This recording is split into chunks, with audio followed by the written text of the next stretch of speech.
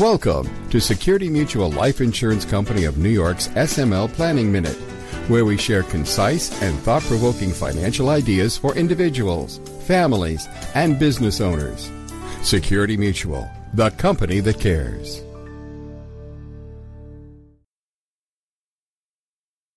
Hello, this is Bill Rinaldi with another edition of Security Mutual's SML Planning Minute. In today's episode, holographic wills and the case of Anne Heche. We first talked about holographic wills in May of 2021 during episode 125. As we pointed out, the term holographic will sounds like something out of science fiction, but it's a misnomer since the wills don't use technology at all. It is the last will and testament done with pen and paper, handwritten and unwitnessed. It's actually a mystery where the term comes from. Holographic wills are subject to different requirements in different states. Not all states even recognize them. A few states, New York being one of them, only accept handwritten wills from a soldier in an active combat zone. Some states require the entire will be in the author's handwriting, while others only require the material provisions, such as who is to receive the property, be in the author's handwriting. Assuming a holographic will is permissible under state law, in most cases it will only be valid if the author states his or her intent to make it their formal will, rather than just a set of handwritten notes. They must also clearly describe the assets covered and identify the beneficiaries to whom they are giving those assets. And finally, the holographic will must also be signed by the author, and in some states it must be dated as well.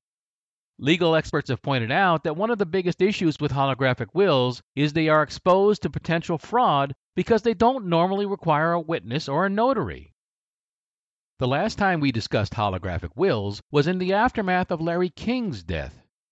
King, who had been married 8 times, left behind a messy estate even by celebrity standards. His holographic will reportedly left his estate equally to his 5 children, 2 of whom had died in 2020 after the will was written, but before King himself died. Complicating things was the fact that King had filed for, but hadn't completed, a divorce from his wife Shawn. Shawn had argued that the will may have been written under questionable circumstances. The issues remain unresolved to this day. In the case of Anne Heche, a well-known actress who died in August, the controversy erupted between her son, Homer Laffoon, and James Tupper, her romantic partner between 2009 and 2018. There have been multiple accusations between these two. Laffoon accuses Tupper of interfering with his attempts to communicate with his 13-year-old half-brother, who is Tupper's son. For his part, Tupper claims Laffoon was estranged from his mother at the time of her death. At issue is a 2011 email sent by Heche to Tupper that Tupper claims is her holographic will. Tupper says the document also names him as the estate administrator. It's been well established that a holographic will can be a valid legal document if it's in that person's handwriting and it's been signed by someone in sound mind and without any undue influence. But an email? That's a new one. Heche's son, Laffoon, has argued that the email does not count as a holographic will because it is unsigned and not in Heche's handwriting. The email reportedly splits the estate between her 2 children. Tupper, the ex-partner who claims it is a holographic will, is not a beneficiary. It is believed that his financial interest in this case involves the fees customarily paid to the administrator. Either way, it may take years and a lot of money to resolve these issues. As with the case of Larry King, Anne Heche's death is yet another reminder of how important it is to have a properly executed and documented will. It is your best bet if you want to make sure your assets are handled according to your wishes.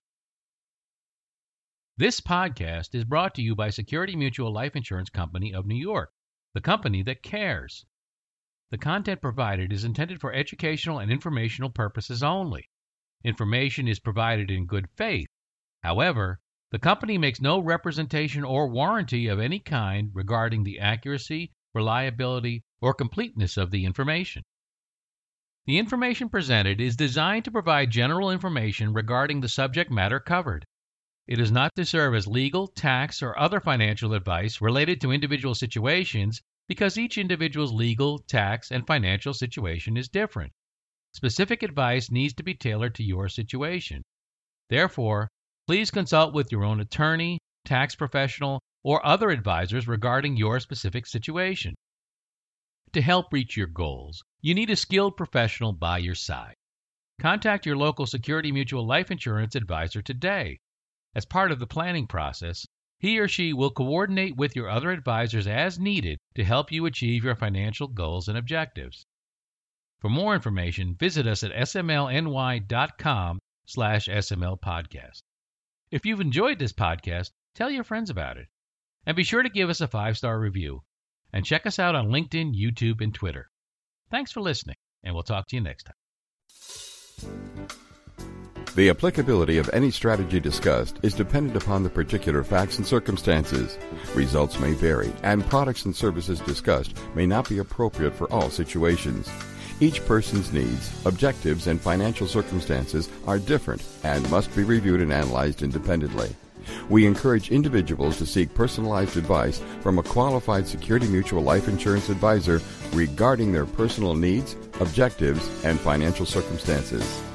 Insurance products are issued by Security Mutual Life Insurance Company of New York, Binghamton, New York.